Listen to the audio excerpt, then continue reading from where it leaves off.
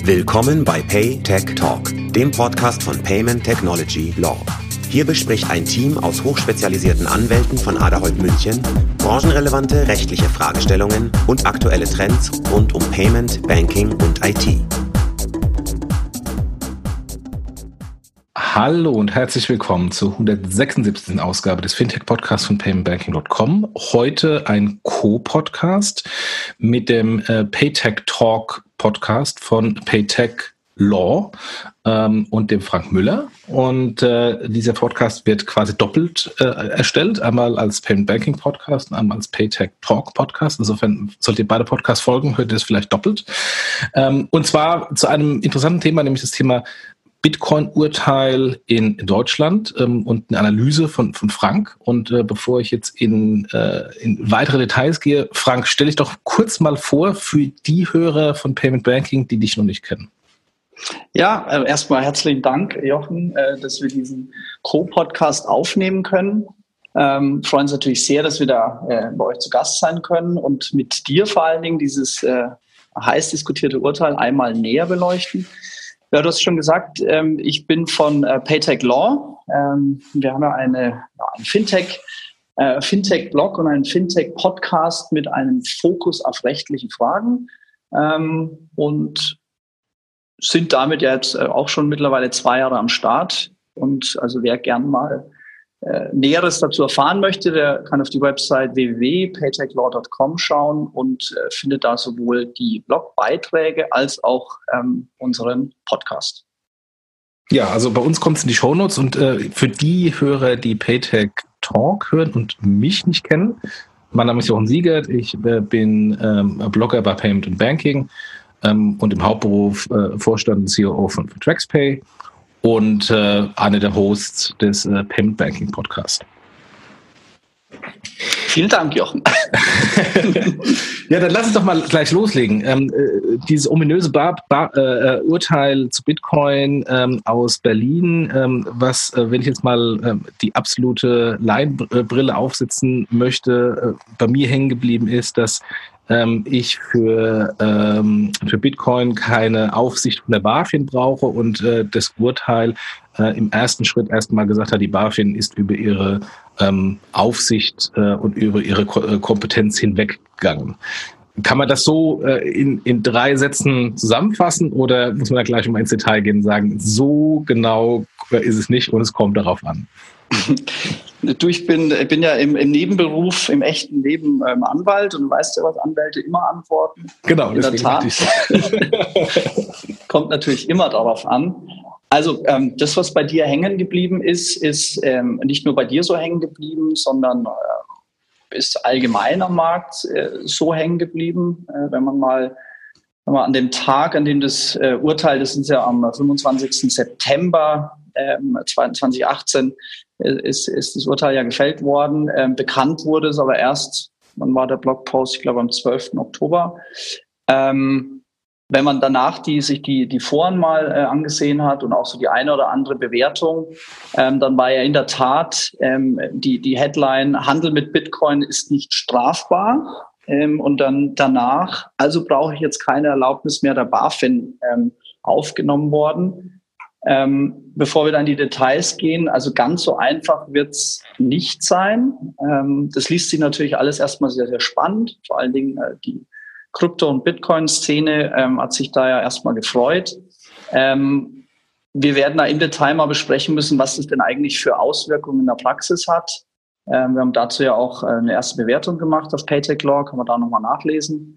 Im Kern ist es tatsächlich so, Jochen, das Kammergericht in Berlin. Das heißt dort Kammergericht, wäre vergleichbar in anderen Bundesländern mit einem Oberlandesgericht. Also es ist schon ein Obergericht, das ist jetzt nicht irgendein Amtsgericht oder ein Landgericht, sondern eben das Kammergericht in Berlin. Und die haben in einer Strafsache, und das ist wichtig zu betonen, in einer Strafsache entschieden. Ich glaube, das Verfahren ging damals um einen 16-Jährigen, der über eine Plattform eben Käufer und Verkäufer von Bitcoins vermittelt hat. Die haben entschieden in dem Urteil, dass dieser Handel mit Bitcoin eben nicht strafbar ist. Und das Gericht hat es jetzt, ohne im Detail auf die Begründung einzugehen, vor allen Dingen damit begründet, dass sie sagen, Bitcoin sind kein Finanzinstrument, weil es eben keine Rechnungseinheit ist und unterfällt damit auch nicht unter das KWG. Und deshalb, weil wir keine Erlaubnis nach der BaFin nach dem KWG benötigen von der BaFin, ist dieses Handeln auch nicht strafbar. Das ist jetzt mal so ganz grob zusammengefasst, was das Urteil ausgesagt hat. Das Gericht ist aber nicht bei dieser Aussage geblieben, diesen armen 16-Jährigen freizusprechen. Es ging nur in Anführungszeichen um eine Geldstrafe. Sondern das Gericht fühlte sich berufen, auch noch der BaFin einen netten Gruß nach Bonn zu schicken und in der Tat in verhältnismäßig deutlichen Worten zu sagen, dass die BaFin aus der Sicht des Kammergerichts ihre Kompetenzen überschreitet, wenn sie meint, Bitcoin als Rechnungseinheiten und damit als Finanzinstrumente einzustufen. Das heißt, die ganze Bitcoin-Community hat erstmal aufgeschrien und gejubelt und gesagt, BaFin, hier ist der Mittelfinger. Oder ist das Ganze noch nicht rechtsendgültig und kann noch angefochten werden und von daher muss die BaFin-Community sich noch gedulden? Nein, also dieses Urteil an sich ist jetzt mal grundsätzlich in der obersten Instanz. Das ist nämlich ein Revisionsverfahren gewesen. Ob da jetzt noch andere Rechtsbehelfe eingelegt werden dagegen oder nicht, das kann ich nicht beurteilen. Ich glaube, möglicherweise gibt es noch Rechtsbehelfe, die man dagegen einwenden kann oder einlegen kann. Dazu kenne ich den Sachverhalt aber nicht genau. Ich weiß nur, es ist ein Revisionsverfahren, also ich gehe mal davon aus, es ist rechtskräftig. Sodass man jetzt gegen dieses Urteil an sich, das kann man jetzt erstmal als gegeben hinnehmen. Und es ist auch ein schönes Urteil, weil immerhin ein Obergericht, das ist das Kammergericht. Aber du willst ja von mir wahrscheinlich wissen, welche Auswirkungen dieses Gericht im Verhältnis zur BaFin hat und zur Erlaubnispflicht. Genau. Da kann ich im Grunde die BaFin zitieren. Ich habe das Zitat auch, ich muss es kurz suchen, ich habe hier den Beitrag aus dem Handelsblatt. Die haben nämlich dort direkt angefragt bei der BaFin. Jetzt muss ich kurz schauen.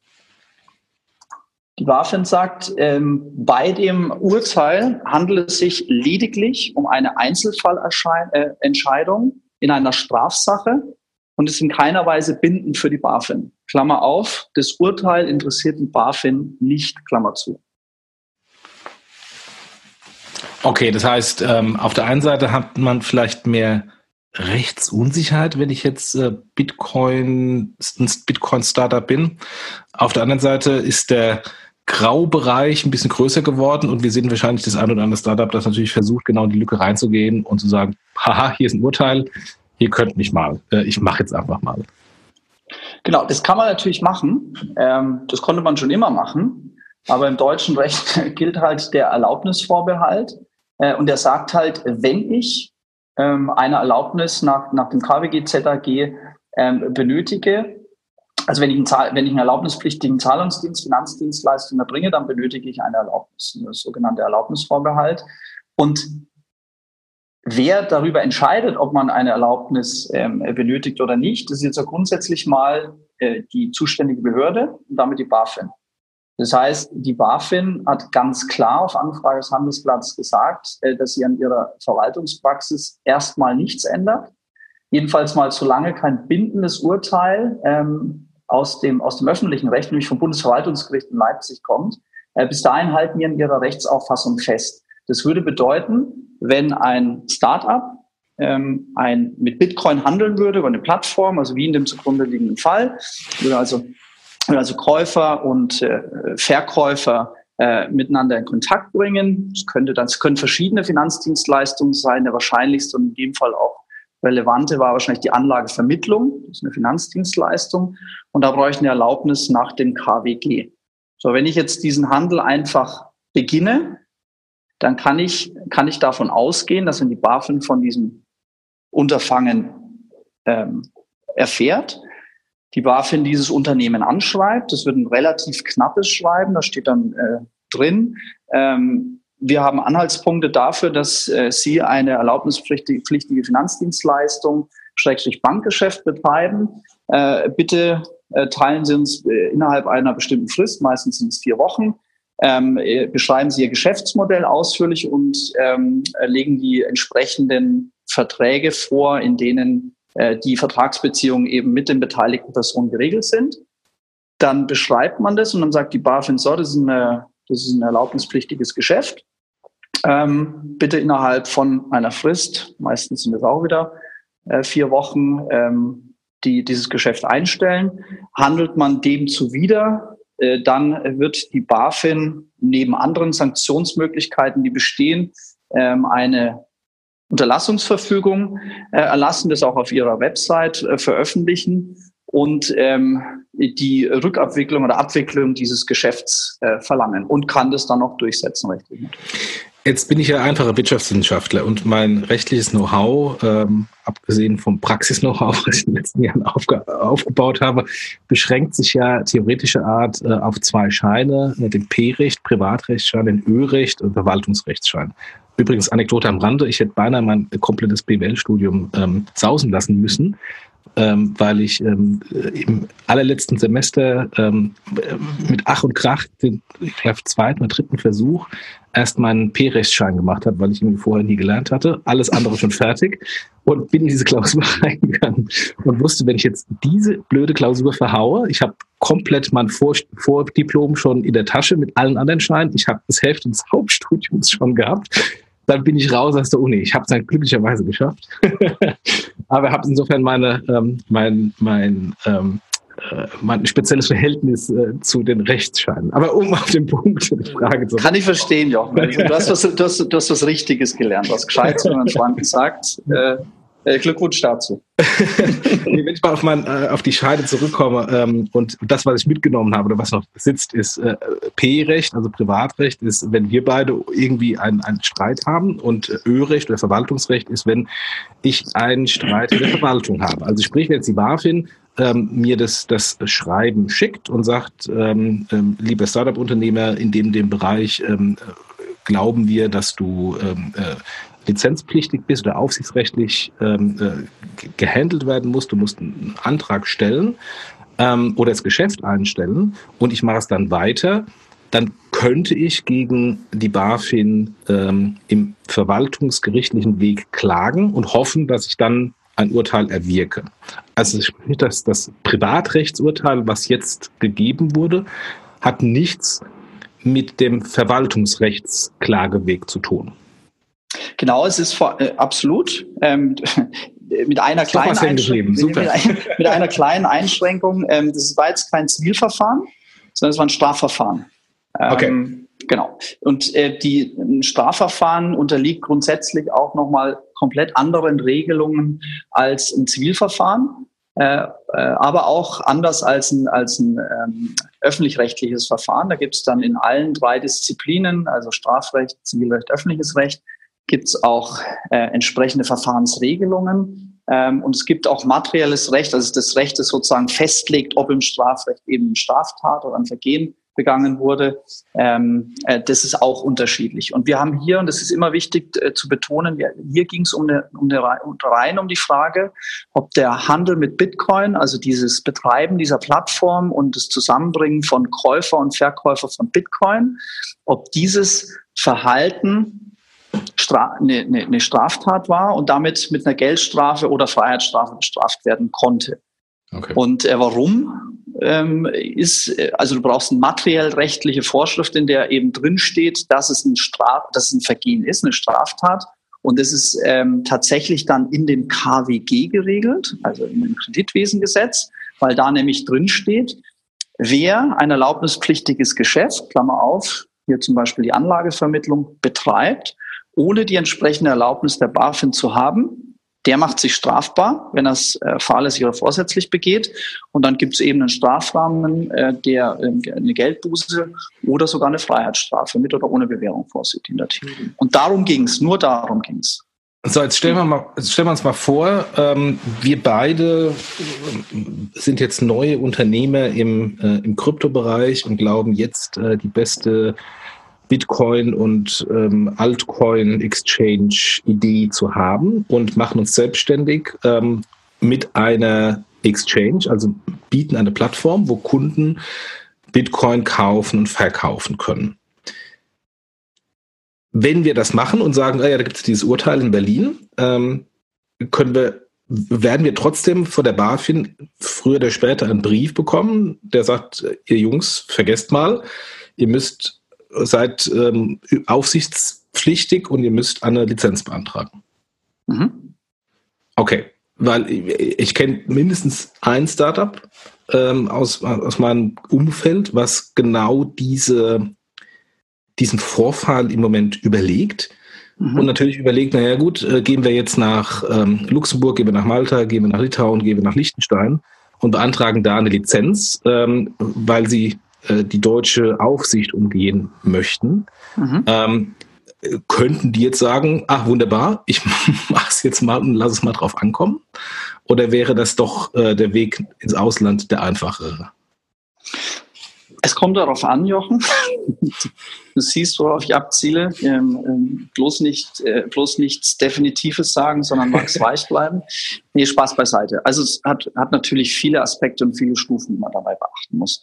Also wir sind ja Gott sei Dank, leben ja in einer freiheitlich-demokratischen Grundordnung in Deutschland und haben einen funktionierenden Rechtsstaat, jedenfalls noch, was auch gut so ist. Das heißt, ich kann natürlich immer dann, wenn ich eine andere Rechtsauffassung habe als beispielsweise eine Behörde wie die BaFin, dann kann ich natürlich Handlungen der BaFin, so eine Unterlassungsverfügung wäre ein Verwaltungsakt, dann kann ich gegen diesen Verwaltungsakt im Gerichtswege vorgehen. Weil ich sagen kann, also BaFin, ganz im Ernst, das ist doch keine Rechnungseinheit, hat auch das Kammergericht Berlin schon gesagt, aus den dort genannten Gründen, die teilen wir und deswegen lassen wir das mal auf den Rechtsstreit ankommen. Das heißt, die BaFin würde in einem solchen Fall sagen, Verwaltungspraxis ist, dein Altcoin, der Handel mit deinem Altcoin, der ist eine Rechnungseinheit. Das würde beispielsweise den Tatbestand der Anlagevermittlung erfüllen. Du bräuchtest deshalb eine Erlaubnis zur Erbringung einer Finanzdienstleistung. Und weil du die nicht hast, und das sage ich dir jetzt, das weitere Geschäft, dann würden dir eine Untersagungsverfügung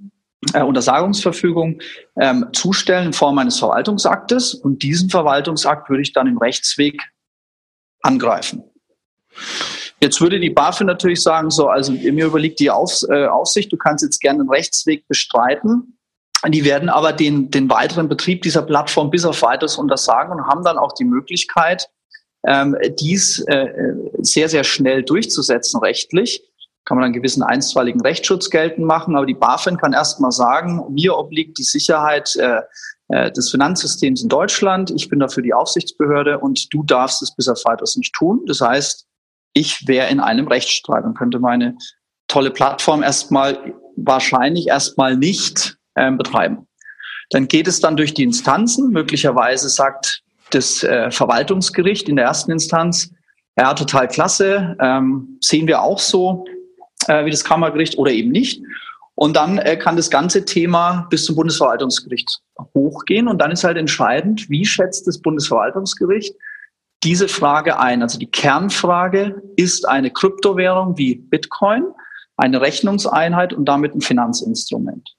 Würde das Bundesverwaltungsgericht, hypothetisch gesehen, sich der Argumentation des Kammergerichts anschließen und würde ein Urteil fällen, in dem drin steht, Bitcoin und andere Kryptowährungen sind keine Rechnungseinheit, damit kein Finanzinstrument, dann hätten wir ein Urteil, das für die BaFin bindend wäre.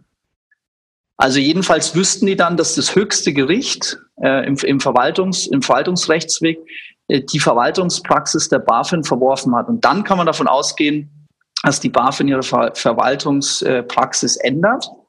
Und dann könnten wir beide diese wahnsinnige Idee, muss mir noch mal erklären, was das genau ist, dann könnten wir die betreiben. In der Zwischenzeit sollte man vielleicht eher doch nach Luxemburg oder Niederlande gehen. Perfekte Erklärung, weil am Ende des Tages, wenn wir jetzt diese wahnsinnige Idee haben, die wir nicht haben, weil ich sehe, aber da bin ich schon auch zu weit weg von diesem ganzen Krypto-Trading, wenn wir die haben sollten, würden wir natürlich versuchen, relativ schnell ein Geschäft aufzubauen, um Transaktionen zu generieren. Und insofern ist der Klageweg ja dann eigentlich komplett kontraproduktiv. Also insofern für jemanden, der nennenswert Geschäft aufbauen möchte oder Startup aufbauen möchte, ist insofern das Risiko jetzt viel zu groß, auf diese Lücke, die sich da aufgetan hat, zu setzen, wenn ich das verstehe. Ja, also wenn du mich jetzt fragen würdest, ich bin ja ein komplett risikoaverser Mensch, wie du weißt. Nicht. Also selbst ich würde das auf gar keinen Fall tun, weil aus zwei Gründen. Lass uns vielleicht nachher nochmal den einen oder anderen Aspekt in dem Urteil aufgreifen, aber faktisch ist es so, die BaFin hat gesagt, schleicht euch mit eurem Urteil, das ist mir komplett wurscht. Und die können es auch tun, weil sie sagen, es ist halt ein Strafverfahren und ich bin aber hier ich bin eine Verwaltungsbehörde, es interessiert mich einen feuchten Dreck. Man kann immer anderer Meinung sein, aber die BaFin hat ganz klar gesagt, und ich meine immerhin im Handelsblatt, das ist jetzt kein Wurstblatt, ziemlich deutlich gesagt, was es davon hält, sodass ich eigentlich als Unternehmer nicht gut beraten bin, diesen Weg einzuschlagen, weil ich davon ausgehen muss, erstens, dass ich sowieso nicht weiter mein Geschäft betreiben kann, weil die BaFin es sofort untersagt und die haben auch Zwangsmittel, das durchzusetzen. Ich also keine Zeit gewinne und erstmal nichts machen kann. Erstens. Zweitens hätte ich natürlich eine sehr, sehr gute Historie bei der BaFin. Wenn man mal, kurzer Blick in die Zukunft, davon ausgeht, dass es eine europaweite Regulierung von Bitcoin und Kryptos geben wird, sehr zeitnah, da gibt es ja Gerüchte aus Brüssel, das kann ich nachher kurz vertiefen, sodass wir davon ausgehen müssen, dass es eben dann nicht nur in Deutschland reguliert ist, sondern eben auch in den noch attraktiven Ländern, wo es momentan nicht reguliert ist. Dann hätte ich eine wunderbare Historie mit der BaFin, die dann nämlich mir absolut dabei helfen würde, wenn ich eine Erlaubnis beantrage, dass ich als Geschäftsleiter eines solchen Unternehmens, wenn ich dann in Deutschland später in 5 Jahren eine Erlaubnis beantrage, dass ich dann der Geschäftsleiter sein kann, weil mich die BaFin besonders gern mag. Und das Dritte ist, wenn ich es nicht in Deutschland beantrage, sondern beispielsweise in Luxemburg und die Erlaubnis dann untechnisch gesprochen jetzt mal Passporte, dann hat die BaFin natürlich auch Mittel und Wege, mir da Steine in den Weg zu legen. Unter all diesen Gesichtspunkten, glaube ich, ist man nicht gut beraten, wenn man einfach wilder Westen und los, sondern nach wie vor gilt, und das haben wir auch in unserer ersten Analyse gesagt, den Sachverhalt mit jemandem besprechen, der sich in der Materie auskennt. Also sowohl mit jemandem wie beispielsweise Kilian oder dir, sagen wir von der operativen, von der wirtschaftlichen Seite und dann aber auch mit jemandem aus dem Bereich Legal, der dir mal so eine erste Einschätzung gibt, ist es denn Erlaubnis, brauche ich eine Erlaubnis, kann ich möglicherweise eine Kooperation machen mit einer Bank oder einem Finanzdienstleister? Und wenn ich da zu einem Ergebnis komme, wir haben ganz gute Argumente, möglicherweise können wir auch so ein bisschen die Argumente aus dem Kammergericht so ein bisschen mit heranziehen, dann würde ich den Sachverhalt bei der BaFin vorstellen und sagen, wie steht ihr dazu? Das wäre eine schlaue Entscheidung. Das andere wäre keine schlaue Entscheidung. Ja, ist mal auch ganz ehrlich, wenn ich mir anschaue, was ich an Kosten habe für die Lizenz in Anführungsstrichen über eine White-Label-Bank, das steht ja in keinem Verhältnis mit dem Prozessrisiko, was ich habe, wenn ich einfach jetzt mit dem Kopf durch die Wand gehe. Absolut. Und sag mal, ist das ein deutsches Thema, dieses Urteil, oder haben wir da auf europäischer Ebene ähnliche Gesetzgebung oder ähnliche Urteile? Also ist das jetzt eine absolute Ausnahme zufällig in Deutschland, oder hat man da so schon ein paar andere, die ähnliche Richtung argumentieren an Richtern? Wir beraten jetzt natürlich vorwiegend im deutschen Recht, deswegen kenne ich mich da besonders gut aus. Da ist es jetzt mal das erste Urteil, das in die Richtung geht. Insofern war der Aufschrei natürlich und die Attention natürlich relativ hoch. Im Ausland ist mir jedenfalls da noch nichts untergekommen. Das heißt aber nicht, dass es dort nicht solche Urteile gibt. Das liegt aber vermutlich daran, dass in den allermeisten Ländern in der EU Bitcoin und damit auch der Handel mit Bitcoin nicht so reguliert ist, wie es in Deutschland der Fall ist. Das heißt, dort gibt es eben nicht die Auffassung, dass Bitcoin eine Rechnungseinheit ist und deswegen ist es eben auch nicht reguliert. Man muss nämlich zu dem Ganzen wissen, dass die Einschätzung, man kann ja schon mal drüber streiten, ob ein Bitcoin oder eine virtuelle Währung tatsächlich eine Rechnungseinheit ist. Das kann man so sehen, wie das Kammergericht, oder so sehen, wie es die BaFin sieht. Der Punkt ist aber, dass diese rechtliche Ausgangssituation in den anderen Ländern grundsätzlich unterschiedlich ist, weil ich da nicht einschätzen kann, haben die eine vergleichbare Einheit, also Rechnungseinheit in deren Bankaufsichtsgesetzen. Das müsste man sich dort vor Ort anschauen. Ich weiß aus der Praxis heraus, dass in vielen Ländern das schlicht nicht reguliert ist. Okay. Und das ist ja im Grunde auch das Problem in der Praxis. Wir haben ja nur deshalb in Deutschland eine Regulierung, weil es eben unter den Begriff der Rechnungseinheit fällt und dann voll ins KWG. Wir haben aber verschiedene Themen auf europäischer Ebene, die unbedingt erforderlich macht, dass wir dieses ganze Thema einmal einheitlich anpacken und am besten europaweit regeln. Ich gebe dir mal ein Beispiel, warum das wichtig ist. Du hast jetzt ein Unternehmen, das irgendwo im Ausland tätig ist und möchte jetzt in Deutschland das Geschäftsmodell ausrollen. So, jetzt hast du in Deutschland die Situation, im Ausland möglicherweise die Situation, es ist nicht erlaubnispflichtig.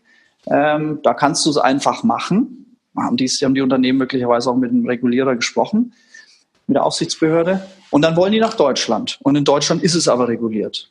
So, was mache ich denn jetzt? In meinem Heimatland kann ich keine Erlaubnis beantragen, weil es nicht reguliert ist.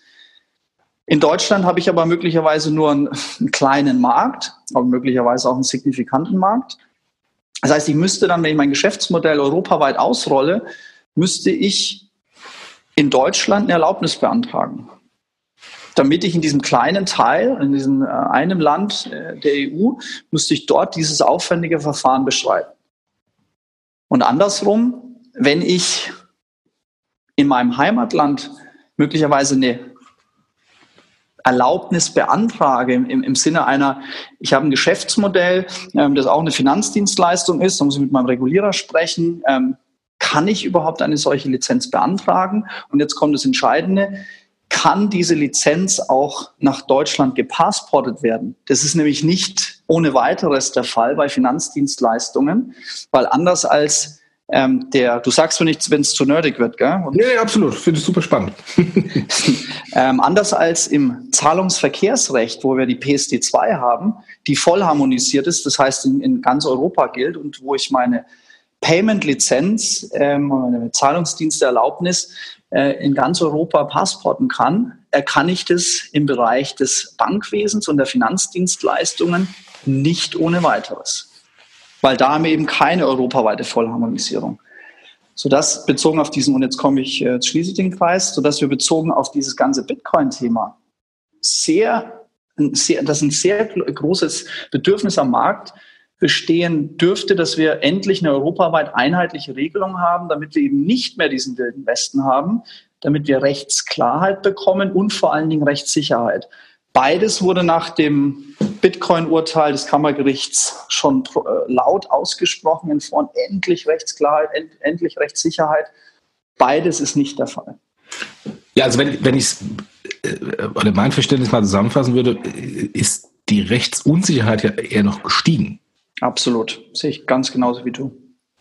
Okay. Das ist nämlich genau der Punkt. Ich meine, wenn jetzt, Gott sei Dank, hört ja jeder Mensch, der in der Fintech-Szene unterwegs ist, euren Podcast und von Payment and Banking. Das heißt, ihr habt einen relativ großen Reach, aber es gibt vermutlich auch noch den einen oder anderen, der da vielleicht nicht regelmäßig zuhört. Der liest aber, weil er eben so eine Idee hat, gibt ein Bitcoin-Urteil, hast du schon gehört, Kammergericht. So, und dann liest er in irgendwelchen Foren, Gott bewahre, diese Aussagen, endlich, jetzt könnt ihr loslegen und die BaFin kann uns alle mal. Das ist natürlich super misslich für den ganzen Markt und ich bin mir relativ sicher, dass wir in den nächsten ich hoffe, es passiert nicht, aber in den nächsten Wochen und Monaten von der BaFin Untersagungsverfügungen lesen werden. Wenn du dich für den Newsletter angemeldet hast, kriegst du dann immer eine E-Mail. Und da steht dann immer, wir haben die weiteren Geschäftsbetrieb der XY Bitcoin Krypto GmbH untersagt. Ach so steht das drin. Also die nennen gleich die Firmen ganz konkret. Klar. Da gibt es ja verschiedene, muss man anmelden. Das ist ganz interessant. Also nicht für das betroffene Unternehmen, aber sagen wir für den Markt. Da gibt es verschiedene Warnungen. Die BaFin warnt beispielsweise vor Aktienempfehlungen. Das ist das eine. Die sagt aber auch, dass beispielsweise, wenn ein Bankgeschäft, eine Finanzdienstleistung ohne Erlaubnis erbracht wird und die BaFin aufgrund mangelnder Kooperation mit der BaFin eine Untersagungsverfügung erlässt, dann wird dieser Verwaltungsakt veröffentlicht und den kann man dann auf der BaFin-Webseite beziehungsweise in deren Newsletter lesen. Also hat man super Presse auch. In Anführungsstrichen, ja. Genau.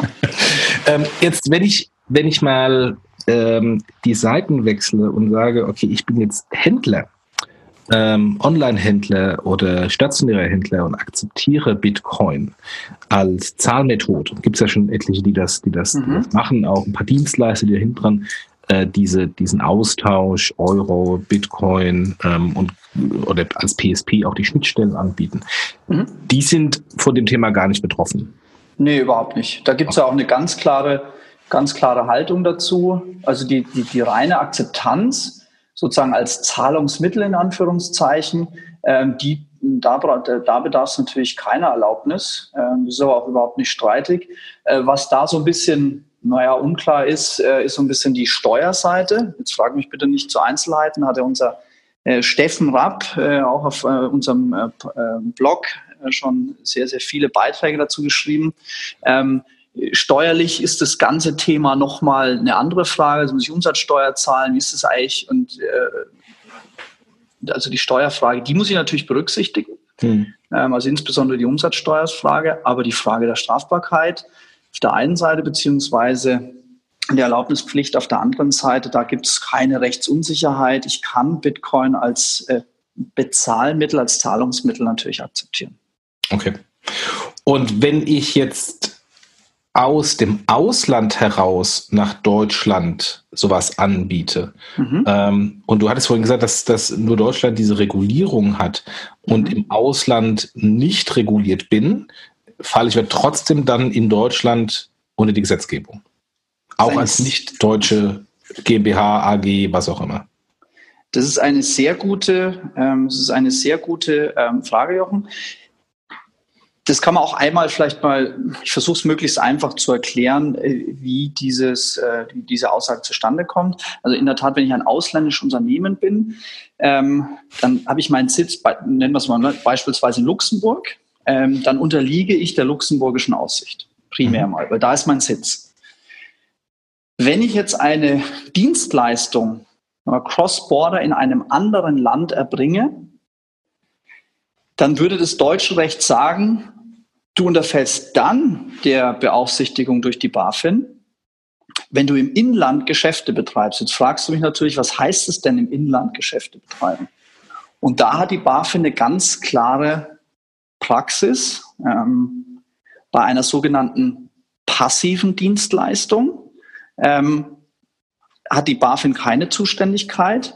Bei einer aktiven Dienstleistung würde ich Geschäfte im Inland betreiben und damit wäre die BaFin zuständig und könnte auch den Geschäftsbetrieb untersagen. Was heißt passiv? Was heißt aktiv? Passiv bedeutet, machen wir ein fiktives Beispiel. Ich habe eine Online-Plattform. Über die Online-Plattform kann ich jetzt Bitcoin handeln, das ist eine Exchange oder was auch immer, irgendeine Finanzdienstleistung. Vielleicht so eine Plattform auch wie bei diesem Kammergericht. Nehmen wir dieses. Also wir haben eine Plattform, die wird von der luxemburgischen SARL betrieben und die vermittelt Käufer und Verkäufer von Bitcoin. Wenn ein Verkäufer in Luxemburg über diese Plattform an einen Käufer in Deutschland Bitcoin verkaufen würde. Dann stellt sich jetzt die Frage, wann mache ich das im Inland? Und da gibt es verschiedene Kriterien. Wenn die Webseite von diesem Betreiber keine deutsche Domain hat, also eine DE-Domain, wenn die Webseite nicht in deutscher Sprache ist, sondern nur Luxemburgisch, Französisch, Englisch, irgendwelche anderen Sprachen, wenn die Webseite sich nicht zielgerichtet, und das ist das entscheidende Abgrenzungskriterium, wenn ich mich mit meiner Dienstleistung nicht zielgerichtet an den deutschen Markt wende, indem ich beispielsweise sage, wenn Sie ein Kunde in Deutschland sind, alles in Englisch beispielsweise, dann müssen Sie Folgendes beachten. Dann würde das nach meiner Einschätzung schon genügen, um eine aktive Dienstleistung zu bejahen. Habe ich das aber alles nicht, also keine DE-Domain, keine deutschsprachige Website und auch sonst keinen Zuschnitt auf spezifische Verhältnisse in Deutschland, dann hätte ich nur eine passive Dienstleistung. Das heißt, dass der Kunde, wenn ein deutscher Käufer diese Website im Internet findet und meint, dass er die Dienstleistung dieser Website nutzen möchte, dann darf er dies natürlich tun und dann wäre die BaFin nicht zuständig. In dem anderen Case wäre es aktiv, weil die BaFin dann sagt, du erbringst es dann im Inland, wenn du dich zielgerichtet an den von mir beaufsichtigten Rechtsraum wendest, zum Beispiel durch eine deutsche Website oder eine DE-Domain. Das ist mal so grob die Abgrenzung. Okay, also wenn ich mal eine der größten Börsen nehme, Coinbase, die ja wahnsinnig viele Umsätze machen, die ja aus Amerika herauskommen mit englischer Sprache. Wenn ich als Deutscher auf Coinbase handle, ohne dass irgendwie das in Deutsch dargestellt wird und Werbung gemacht wird dafür, ist das okay. Aber in dem Moment, wo Coinbase in Deutsch Werbung macht für ihre Services, dann fallen sie unter deutsche Regulierung. Genau. Okay. Also ganz abstrakt, immer Devil is in the details, weißt du, aber ganz grob mal, das ist genau die Abgrenzung, die BaFin macht. Ist es eine passive Dienstleistung? Der Kunde schaut sich im Ausland auf ausländischen Webseiten um. Okay, sobald ich eine Aktivität, ein zielgerichtetes Angehen des deutschen Marktes habe, du hast es beschrieben, entweder ist es die deutschsprachige Website oder es ist eine DE-Domain, das ist natürlich immer ein klares Indiz dafür. Oder ich habe auch sonst irgendwie eine Ansprache des deutschen Marktes, weil ich beispielsweise Vertriebspartner habe, die jetzt in Deutschland rumlaufen und sagen, ja, übrigens habt ihr schon gehört, da gibt es ja diese Plattform, da kannst du ganz tolle Sachen machen, die sitzen auch in Luxemburg und die sind auch überhaupt nicht reguliert da, geht doch dahin, ist alles super. Klar, Klammer auf, Entdeckungswahrscheinlichkeit, Klammer zu, aber der Sachverhalt selber, auch der würde meines Erachtens schon genügen, dass man dann auf dem deutschen Markt tätig wäre und auch dann hätte die BaFin, wäre die BaFin zuständig. Okay. Das ist ja spannend, was ihr da beide erzählt. Ach, da ist ja der Herr Bajorat. Ja, da schau mal. Hightech jemand. Unsere Diskussion. Hi André, ich hoffe, du hast keinen Sport gemacht. Nein, hallo Frank, hallo Jochen. Je später der Abend. Nee. Ich hatte mir gerade den Podcast, dann lass mich noch mal kurz dazukommen als Überraschungsgast. Ich muss auch gleich sofort wieder raus. Ich wollte nur kurz Hallo sagen.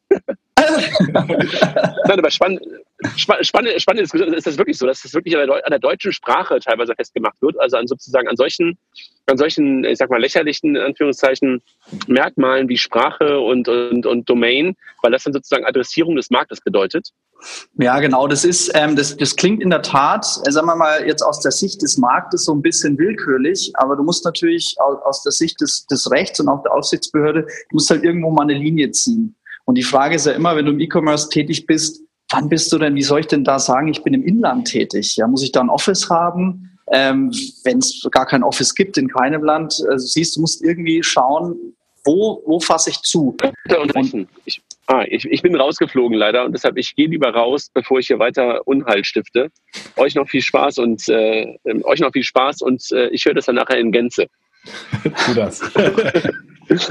Ciao, André. Tschüss. Ja, ich kann mal ein bisschen aus dem Nähkästchen plaudern. Das ist jetzt auch keine reine BaFin-Erfindung, dieses Vorgehen. Zumindest Mastercard, aber ich nehme an, bei Visa ist es genauso identisch. Die haben ja verschieden strukturierte Lizenzen. Also beispielsweise habe ich eine Lizenz nur für den deutschen Markt oder nur für die SEPA-Region. oder eine globale Lizenz. Und mit jeder Lizenz sind natürlich andere Kosten als auch Risiken verbunden. Und dann ist es teilweise so, dass die eben eine Lokallizenz geben für lokales Acquiring oder lokales Issuing. Und wenn ich dann beispielsweise, ich habe eine Lizenz für Deutschland, um da Prepaid-Karten herauszugeben und fange dann an, Prepaid-Karten für den amerikanischen Markt herauszugeben, habe ich gegebenenfalls nicht nur ein Problem mit dem lokalen Regulierer, sondern eben auch mit Mastercard, weil die Lizenz eben nur für den deutschen Markt gedacht ist. Und wie trennen die das? Genau nach den gleichen Prinzipien. Also sprich, wenn ich jetzt auf Deutsch den deutschen Markt adressiere und an Anzeigen oder Werbung schalte in Deutschland, dann ist es ein ganz klares Zeichen, dass ich in diesen Markt reingehe und dann brauche ich dafür auch eine Lizenz. Und wenn ich keine Lizenz über den Markt verfüge und irgendjemand das dann Mastercard mal steckt, dass ich beispielsweise mit einer ausländischen Lizenz aus Vietnam jetzt plötzlich Prepaid-Karten in Deutschland rausgebe, dann hat der Issuer ein Problem. Und das Gleiche auf der Acquiring-Seite. Also ich kenne auch Fälle aus meiner Vergangenheit, dass dann die eine oder andere Bank oder eine oder andere Acquirer da relativ böse Briefe aus New York von Mastercard bekommen hat.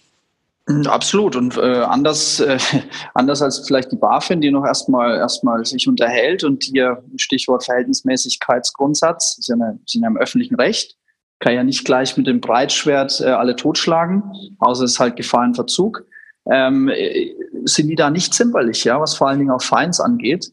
Und in der Tat, das kann ich bestätigen, ja, zumal die ja sehr, sehr genau darauf achten, wo kommen denn die Lizenzen her? Bin ich jetzt ein Issuer? Issuer bedeutet nicht, dass ich auch gleichzeitig Acquirer sein kann. Das sind unterschiedliche Lizenzen. Du hast es beschrieben. Also in der Tat, es ist ein gängiges Prozedere. Und im Aufsichtsrecht, also kann man sagen, könnte man, wenn einem langweilig ist, in jedem Kommentar auch nachlesen. Das ist eben die Abgrenzung, das Abgrenzungskriterium ist immer ein zielgerichtetes Wenden an den jeweiligen Markt, also in Deutschland eben den deutschen Markt. Und diese Unterscheidung zwischen aktiv und passiv, eben das wären einige dieser Kriterien. Nicht abschließend, aber das sind immer die Kernkriterien dafür. Okay. Gut. Ja, super interessant. Ich bin eigentlich mit meinen Fragen durch. Hast du noch irgendwas, was du loswerden möchtest zu dem Urteil und generell zu diesem Themenkomplex? Also was mich so immer als Praxisbeobachter und auch Berater in dem Bereich interessieren würde, wie denn der Markt, das mal abgesehen von denen, die sagen, oh juhu, alles, jetzt kann man loslegen, wie denn der Markt dazu steht, generell zu einer einheitlichen Regulierung, weil da herrscht ja immer so ein bisschen ein Hin und Her. Regulierung ist immer, oh Gott, da muss ich wieder die teuren Anwälte bezahlen und da muss ich hier KYC machen und alles Mögliche machen. Das ist ja total nervig. Das Thema hatten wir schon bei der PSD2 ja auch. Das ist die eine Sichtweise und die andere ist, nee, wir haben ja mit einer Regulierung schafft Vertrauen. Mit einer Regulierung können wir das Produkt viel mehr pushen. Da würde mich mal interessieren, und jetzt vielleicht der Aufruf an eure Hörer, aber auch an unsere, weil ihr einen relativ großen Reach habt, wie denn die Praxis zu dieser Frage steht. Also würden sich die Krypto-Leute wünschen, dass wir eine einheitliche, europaeinheitliche, im Grunde braucht man weltweit eine einheitliche Regulierung, dass wir so eine Regulierung bekommen? Oder soll es bei dem Wilden Westen bleiben, weil ich dann zumindest mal, außerhalb von Deutschland in einigen Jurisdiktionen noch verhältnismäßig entspannt mein Geschäft betreiben kann? Das würde mich sehr interessieren, wie da so ein bisschen das Stimmungsbild ist. Ja, können wir mal aufrufen in die Kommentarfunktion der jeweiligen Blogs, das Feedback mal reinzugeben. Was ich nur persönlich sagen kann, in den Diskussionen mit den Startups und den Gründern in dem Kontext, mit denen ich mich auf dem einen oder anderen Fintech-Event unterhalte, ist es teilweise sehr schwierig, dass diese fehlende Regulierung dann zu Stilblüten führt, wie beispielsweise ich bekomme gar kein Bankkonto, weil ich irgendwie was mit Krypto mache, weil die Banken aufgrund der fehlenden Regulierung Angst haben, da einen Fehler zu machen und deswegen einfach sagen, aus geschäftspolitischen Gründen nehmen wir dich gar nicht. Und das Gleiche, das kriege ich auch mal im ICO-Kontext mit, wenn ich ein ICO mache und da Kreditkartenakzeptanz mache. Das ist ein echtes Problem, da überhaupt einen Kreditkartenacquirer für ICO zu bekommen, weil eine fehlende Regulierung zu einer Rechtsunsicherheit und deswegen zu einem höheren Risiko führt. Und die vielen großen Acquirer einfach sagen, nee, mache ich nicht. Mit der Konsequenz, dass da ein paar Hochrisiko-Acquirer das dann doch machen, aber zu Gebühren, die jenseits von Gut und Böse sind. Jetzt kann man natürlich sagen, das ist alles Quatsch und das ist gut so, dass da diese hohen Gebühren sind. Aber es ist trotzdem ein Geschäftsmodell, was man jetzt einfach trotzdem nicht pauschal in die Schmuddelecke stellen sollte. Und von daher, aus meiner Sicht, was ich jetzt von verschiedenen Seiten höre, wäre eine zumindest paneuropäische, klare Regulierung, was ist gut und was ist schlecht, auch mit einer klaren Trennung, sehr vorteilhaft, weil es dann insbesondere denjenigen, die versuchen, ein ordentliches, seriöses Geschäft zu machen, deutlich weiterhilft.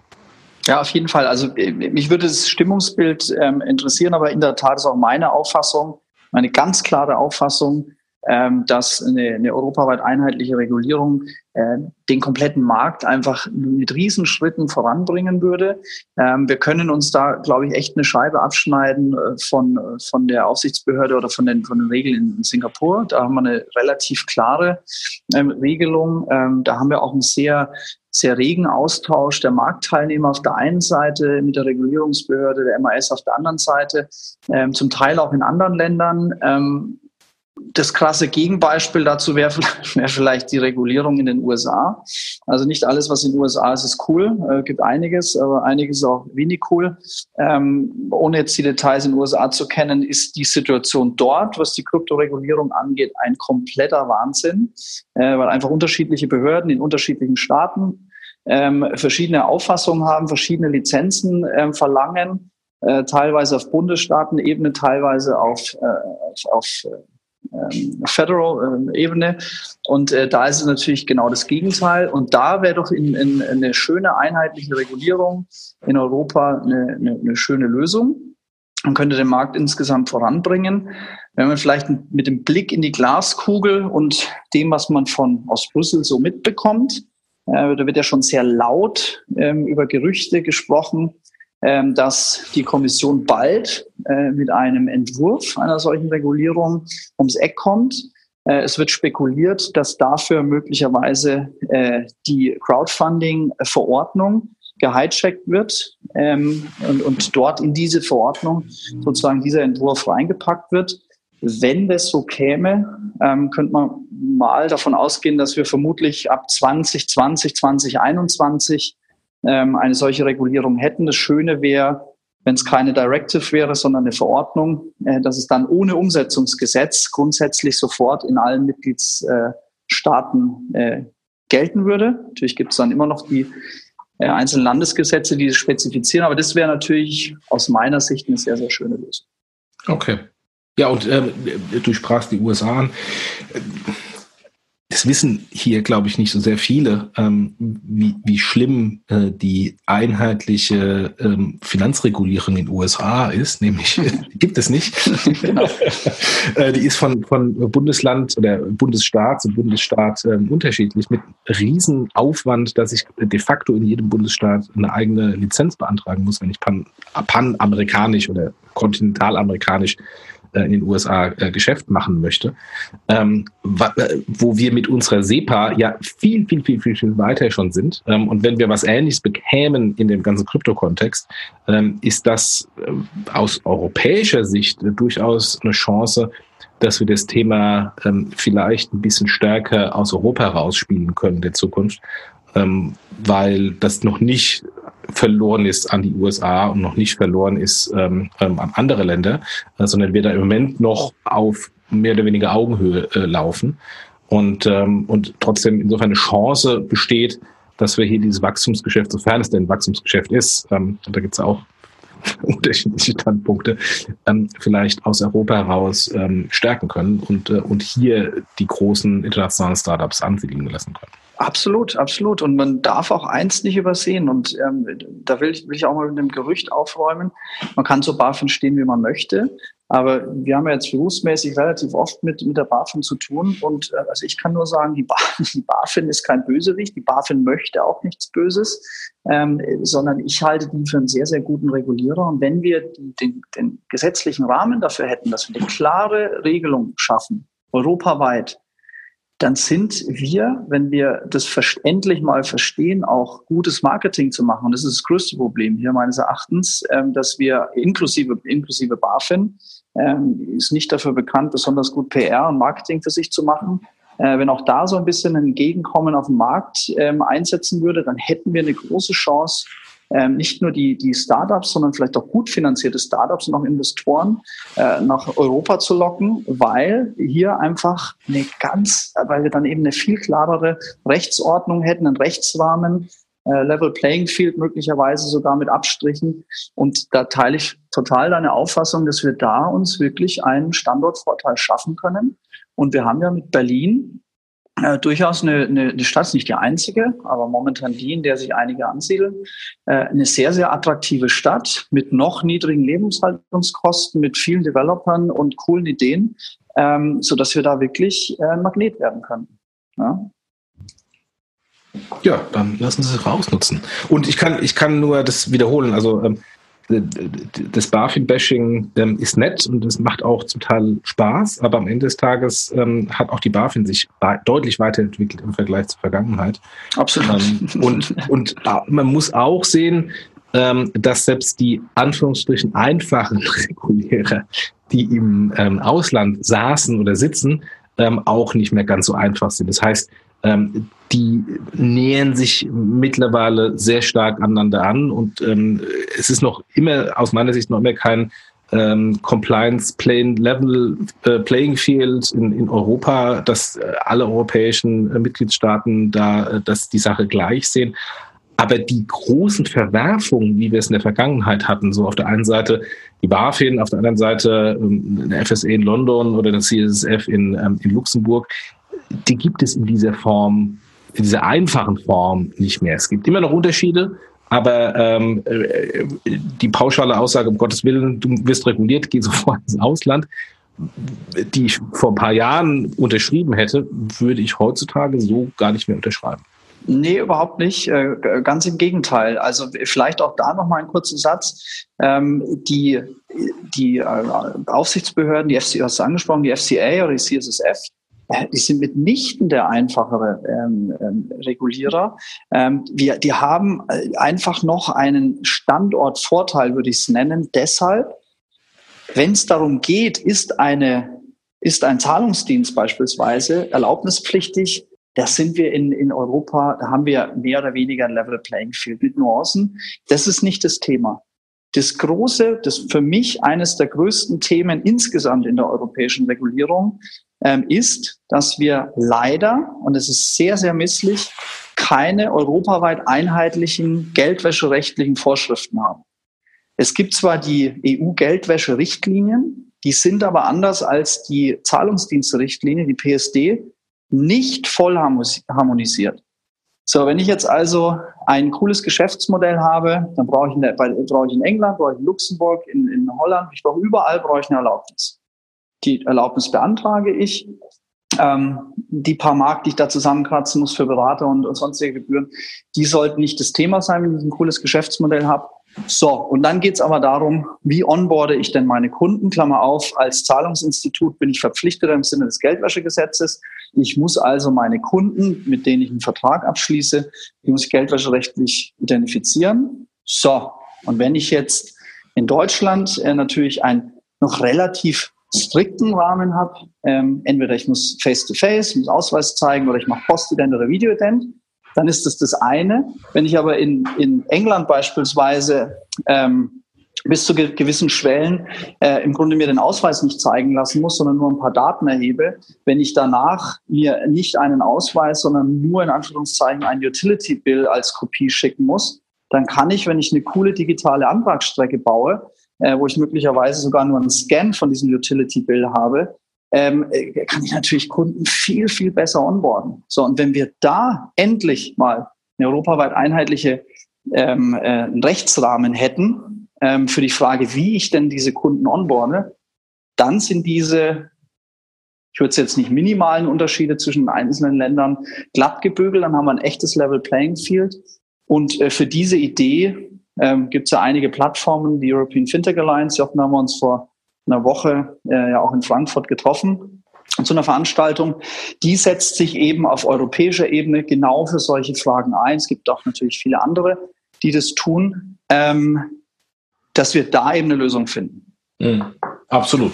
Und in dem Kontext, das sollte jetzt ich sagen und nicht du, die Werbung für den PayTech Talk Podcast, ich weiß nicht welche Episode, oder die 2 PayTech Talk Podcast Folgen zum Thema KYC. 28 und 29. Die aus meiner Sicht Standardwerke des KYC sind, weil es eine wunderbare Einführung ist für all diejenigen, die sich mit dem Thema KYC erstmal beschäftigen. Insofern das eine sehr gut investierte Stunde jeweils, also einmal zum Thema KYC und dann zum Thema Drittmanagement von KYC, also Delegation von KYC, perfekte Podcasts, die ihr da gemacht habt und deswegen da auch vielleicht nochmal gleich der Werbeblock dafür, weil das auch wirklich sehr, sehr wertvoller Content ist, den ihr da produziert habt. Herzlichen Dank. Ja, jetzt bin ich tatsächlich auch mit meinem Latein am Ende. Wenn du mich jetzt noch was fragst, dann kommt, glaube ich, nur noch Schluss raus. Mit dem Blick auf die Uhrzeit. Dann lass uns doch einfach jetzt Deckel drauf machen. und ich glaube, wir haben das Thema vollumfänglich jetzt besprochen. Auch ich habe wieder noch was gelernt. Also vielen, vielen Dank für die ganzen Informationen und die ganzen Insights. Und ich nehme an, das wird unseren Hörern genauso gehen, jeweils deinen Hörern als auch meinen Hörern. Also insofern vielen, vielen, vielen Dank für die ganzen Informationen und hat auch mir sehr stark geholfen, dieses Urteil jetzt nochmal in einem besseren Kontext zu sehen. Vielen Dank. Jochen, auch dir vielen Dank, dass du zu Gast warst in unserem Podcast und ja, ich glaube, das hat ganz gut geklappt. Vielleicht können wir zu dem einen oder anderen spannenden Thema in der Zukunft das Experiment nochmal wiederholen. Herzlichen Dank dafür und ja. Ja, gerne. Danke. Mach's gut. Ciao. Das war PayTech Talk, der Podcast von Payment Technology Law. Schön, dass Sie heute dabei waren. Weitere Informationen zu Payment, Banking und IT finden Sie auch auf paytechlaw.com und in unserem Newsletter.